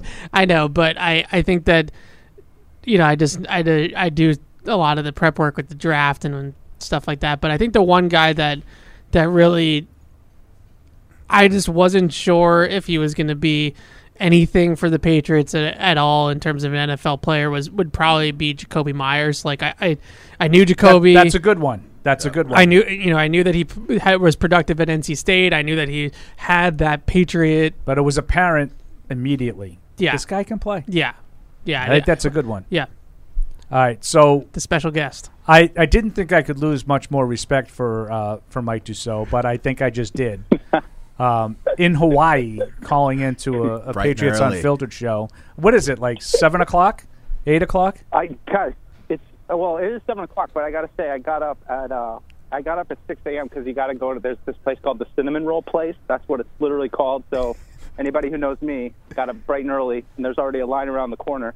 I was digging into a giant cinnamon roll about the size of my head when Matisse reached out. So I'm happy to call in. Oh, I didn't know that Matisse reached out. I said if he was up, he has to call in. So now you're off the hook. Now you're not as big a loser. Is anybody more energetic than Deuce right now? And it's 7 a.m. where he is. 7 a.m. How many high noons? I know. Well, that's the thing that's weird about Hawaii. Like everybody gets up early, and I don't know if that's just because everyone's on time change, but like. Mainland. Like I said, we're driving to the Cinnamon place at 6:45, and it's like people are out walking their kids, running. I mean, it's just packed already. So, it usually gets windy here too in Maui. So you got to get out early if you want to have a nice day. How many high noons do you have? Oh, they were flowing last night. They were flowing last night for sure. It was fun. We went on a little dolphin boat tour yesterday. Oh, nice. Which for some of us it was fun because we got to see some dolphins, but for some a good majority, not I'll say a majority, but a significant chunk of the population, unfortunately, they paid for 3 hours of seasickness, and we're sitting in the bottom of the boat just throwing up the whole time. As we were driving out to see the dolphins, they made this announcement it's going to be a little bit rolly today, so if you do get sick, go for distance, go off the boat. But they were great. They brought everybody buckets. I was laughing because I'm like, these poor people probably thought they were going out to see dolphins, and instead they just paid to sit and look at the bucket on the bottom of the boat for 3 hours. So what's on the docket today? Well, I think it's a low-key day here. Just kind of checking out some beaches. I don't know. We don't really have anything planned today, which is kind of nice. But yeah, we kind of yesterday was the big planning day, so. No, it's been nice. I can't believe I've been gone a week, but it feels like I've been gone a month because we were in LA. Yeah, it just feels like a day or two for us. I got to tell you. Today was the first day I missed you, and that was only because I had a host.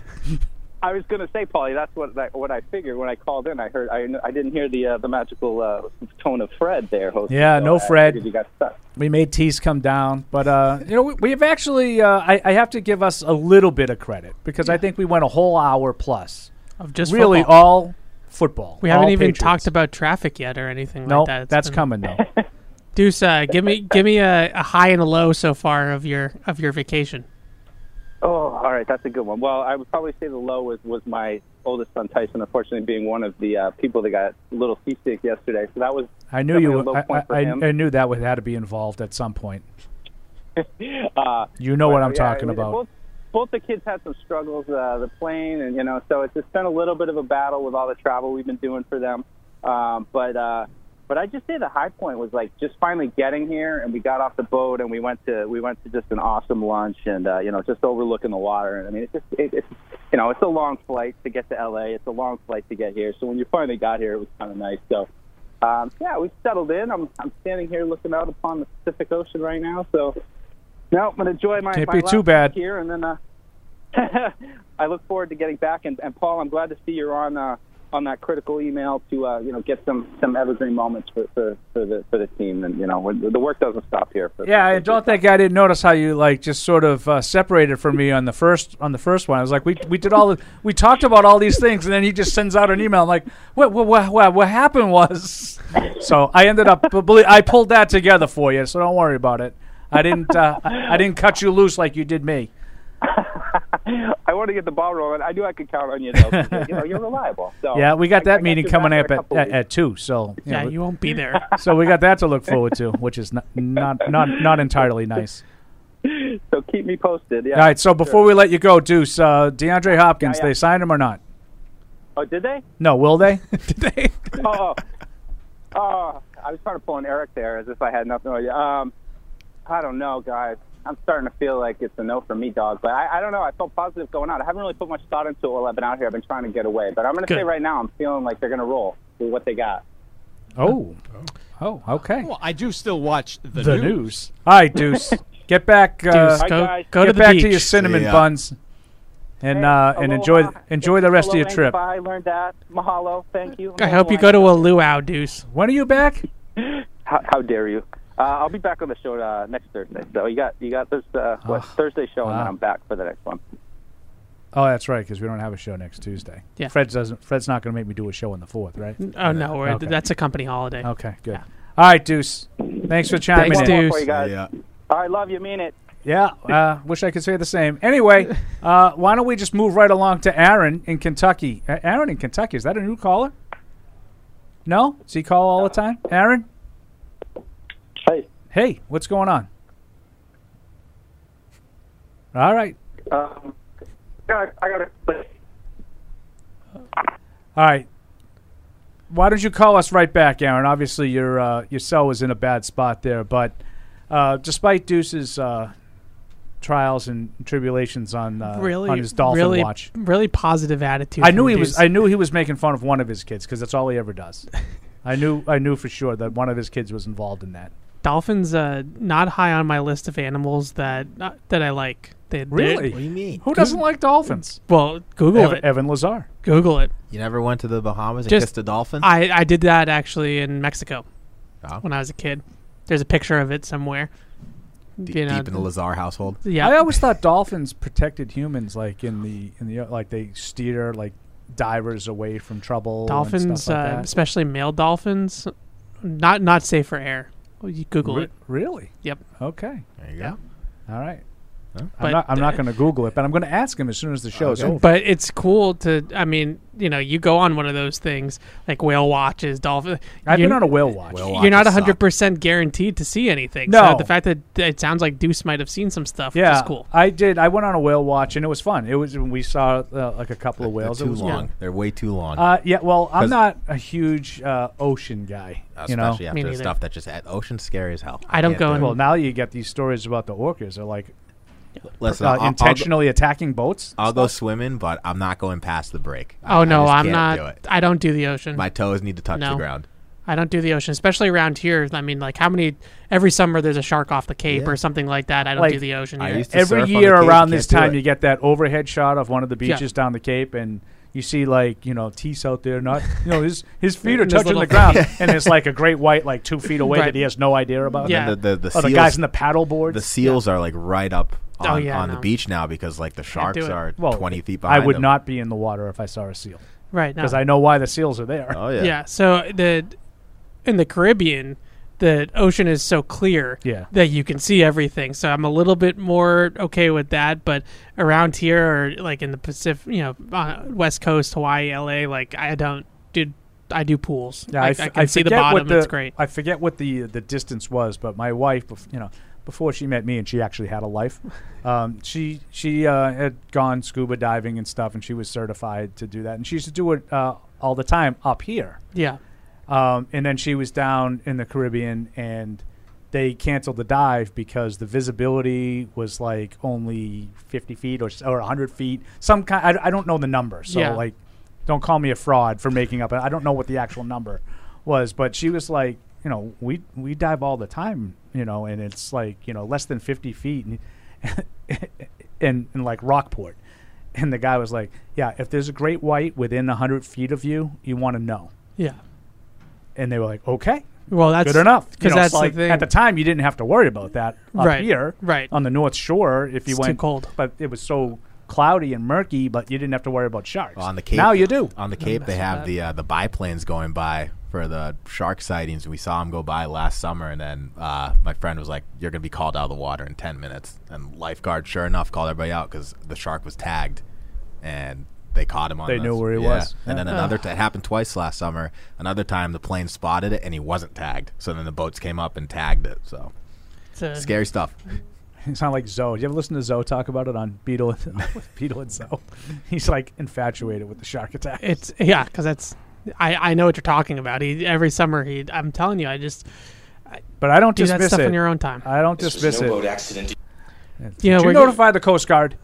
we go on the Vineyard, and there's the Jaws Bridge, right, which is like the actual bridge that they shot the scenes at, and people just are swimming, like right by they're jumping off the Jaws Bridge into the ocean right there. I'm like, did you not see the movie? Like, this is you can't pretend that you saw the movie. It doesn't hold up. We know your feelings on the movie, the greatest movie ever. So you scroll on like my videos on Facebook and stuff like that, and the scene where they first like interact with the shark and it like attacks the boat and everything like that comes up, and I'm just like, stand by it, stand by what I said.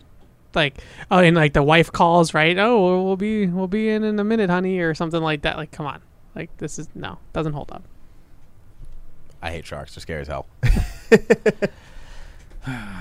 I was young when I saw Jaws for the first time. I was probably too young to see Jaws. Wait, so do you not like it, or you do like it? It's a nostalgic movie. It has its place in history. I understand, like, your technical, from the technical words that you say, doesn't hold up. Yes. It was made in the mid-'70s. Right. And there's a lot of mid-'70s-ish things to the so I understand what you're talking, but like to say that like the movie itself isn't great, like it's a great piece of cinema history. It's a great movie. Yeah, it's a good movie. It's a great story. It's a great movie. Like, I mean, I'm obsessed with the movie. With Mike and Hardy and I spend way too much. I'm sure that people will complain about the amount of time that we spend talking about it on pregame shows. But to know the story behind the scenes of like they couldn't get the shark to work. They did all the work with the shark, the mechanical shark, in a pool. And when they put it in the ocean, the salt water caused it to malfunction. It wouldn't work. Yeah. So that was why Spielberg chose to show the shark so infrequently, because they had no choice. Yeah. It didn't work. So they had to sort of shoot around it. And it ended up, to me, being like one of the best parts of the movie is the suspense. You were afraid of this thing that you could only feel. Right. You couldn't see it until, Chief is throwing the chum in the water. And you're going to need a bigger boat. Like, that's the first time you see the shark. I will admit that. Changed horror. Friday the 13th was based off that. Right. I will admit See? No. I'm going to say something nice about Jaws. I will admit that the suspense that they build up, the tension that they build up, is still to this day maybe the most tense movie that you ever watch. But the shark just kept ramming itself into the boat and it sunk the boat. Like, it was awesome. Yeah, it was a very tense movie. I'll give you that. I'll give you that. You're not going in the ocean. You're not going in the ocean this summer? No, I'm not going in. No. I'm with him on that. No. Nah, come on. I have not been a big fan of the ocean because of that. And I'm not lying. I saw that movie when I was probably like 8 years old down the Cape. And I did not go in the ocean the rest of the trip. I mean, one of the scariest things, I was visiting my friend at the Vineyard. It was during Shark Week. Watched Jaws, and I got caught in a riptide. That was that was awful. No. I didn't go in the water the rest of the summer. A lot of people getting caught in riptides, it doesn't end well. Do you have to get rescued? No, I just let it take you out, swim sideways. Swim sideways. You do, yeah. Well, that's what they tell you. Right. Swim parallel to the shore. I was fine until you're out of the riptide. Yeah, I was fine. It was more just kind of like in the back of my head. I was just shook about it being Shark Week, and I'm on the Vineyard. Like, come on. Hey, look, it's the Jaws Bridge. You know what we should do? Swim. Like, no. It's a terrible idea. You got Marine Corps cracking up at you on the road. It's horrible. Like, what are we doing? Yeah, I'm not. Like I said, so when Will was like 4 or 5 years old, and Jaws is on like 4,000 times. TNT. Well, but you could see it on anything. It was on one of the movie channels, and it's Shawshank Redemption to me. The Godfather. There's 10, 12 movies that I get Shawshanked. If I put it on and it's on, I'm in, and I can't stop. Jaws is one of them. I think Jaws is better than Shawshank, just for the record. Well, Jaws is much better than Shawshank. Yeah. Shawshank's great though. But it's good. So it's on, and I'm with like I think my wife was at work, and I got the kids. And like I said, Will was only like 4, 5 years old, like far too young to be watching that, right? So we're watching it, and now he's into it. And enough about my son without really even knowing him, how talkative and inquisitive he is. So he's like asking me all kinds of questions. And now it's getting to the point where the boat's going down, and Quint's going to go, right? So, Quint dies? What? So I'm spoiler alert. So I'm like we're playing with Legos or something, and I'm like, I distract him, and while I distract him doing something, I change the channel, so he doesn't see that. Oh yeah. And it's, he's a kid, so like it was 10 minutes later before he realized. I go back and like the credits are rolling, right? So it's over, and he's like, "Well, did what happened?" I go, "Well, no, they ended up, you remember that gas tank that they had, for the air? The chief shot it, and the shark blew apart, and that was the end of the movie." And that's what I told him. So like, fast forward like 3 weeks later, he somehow stumbled upon it on his own. Because again, when they're on the movie channels, they're constantly on that channel.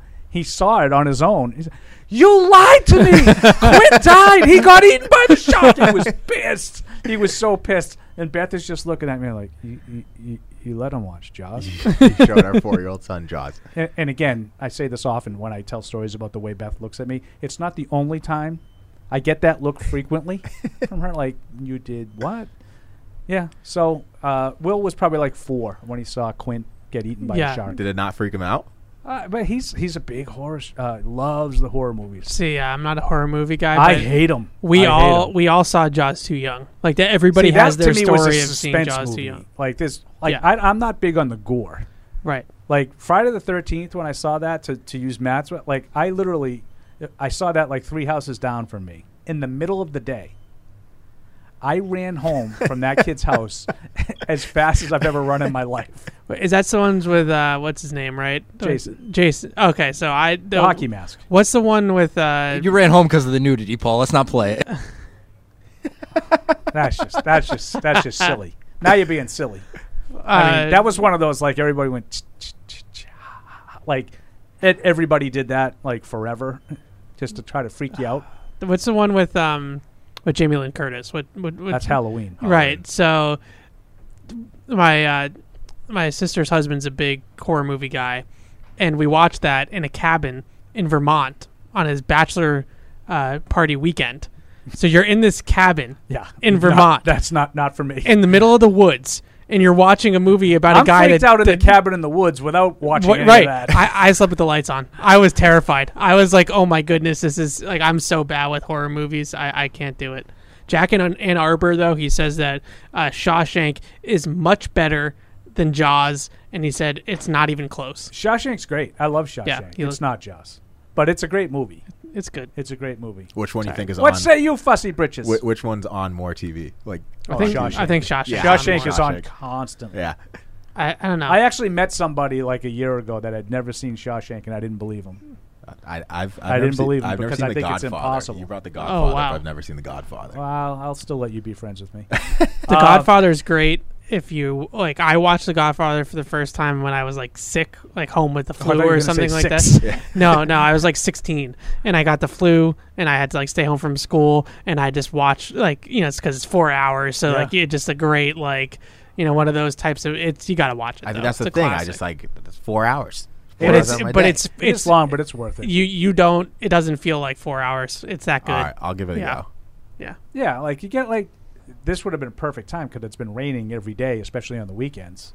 You could veg out and watch that. Well, I finished Grey's Anatomy, so I can do 1 that. and 2.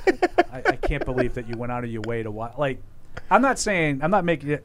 Everybody listening knows that I'm not making fun of the fact that he watched Grey's Anatomy, but to go out of your way to stream it, It was on Netflix. It just got on Netflix. Seems excessive. Yeah. I watched it so long that there was a character named Matisse. That's how long it's been. They ran out of names. All right. Let's get back to the phones. Andrew in L.A. will probably be our last caller of the show. Andrew. Hey, what's up, boys? How we doing? Yeah, Jaws is a fantastic movie, especially that scene with Quint on the boat when he's talking about the sub going down. Oh, spoiler alert. Or the ship. The USS Indianapolis. Yeah, that's like my favorite scene. And I think in like the behind the scenes thing, the other actors were like blown away by his performance in that I think one, you're so right. I think he did that in one take, and I think he was drunk, which was a Robert Shaw staple at the time, evidently. Right. Yeah, that was part of his calling card. Yeah, so that's just a fantastic movie. But speaking of sharks and being in Hawaii, so me and my wife are going to go there in September for our anniversary. And she's like, oh, let's do a shark dive there. And I'm like, well, okay, like, that sounds cool. It's probably not that crazy. And I'm like, it's not like they're chumming the waters to get the sharks there, right? And she's like, no, they're chumming the waters. I'm like, oh, okay. Well, it's probably not like they're crazy big sharks where they're doing that. And she's like, yeah, probably not. It's probably just like some sand sharks. And I look it up, and it's like, oh, yeah, bull sharks and like tiger sharks around there. I'm like, well, at least it's probably a cage. It's like, no, it's free diving. And I'm like, I've seen Jaws. I'm out. I don't think I really want to go in there. Yeah, I'm with you, Andrew. No interest in that. That doesn't excite me in any way. None of that thrill-seeking stuff really does it for me. No. I'd rather live. No, I'm going to be. I'm going to channel my inner Evan. And I'm just saying, I got some film to watch. I'll break down that. Now that is thrill. I'm going to break down the All-22. That is. I have no interest whatsoever in going shark hunting. Did you hear the big news about the All-22? No, I did not. I saw it on They're Twitter. now going to give us 4 angles instead of just 2. Oh, the possibilities are endless. So really, the big one is the wide end zone angle. So now you're going to get the all 11 from the end zone instead of just the offensive line. You get the whole wide angle of the end zone, which is really, really. And really, I think that's what we've all been clamoring for, Tease, right? Yeah, totally. It's getting hot in here. I'm a big All-22 guy, you know. It's getting hot in here. Yeah. So NFL teams have always had this, like they've always had it this way, but obviously the public does not. So the public is now going to have access to the wide end zone angle, which gets me. Andrew, yay or nay on D-Hop? I think that it's like time to kind of put up or shut up with Mac. So I think that would be probably the best option for the team going forward. Because if it's not going to happen with Hopkins, then it's not going to happen, because it's not like you're not going to have a Tyreek Hill or an AJ Brown fall into your lap. So it's best to just get the best asset on the market and just put him into the system and see if Mac can actually play quarterback at a top 10 level. That would be my opinion on it. I don't know about you guys. No, I think we're all in agreement. Yeah.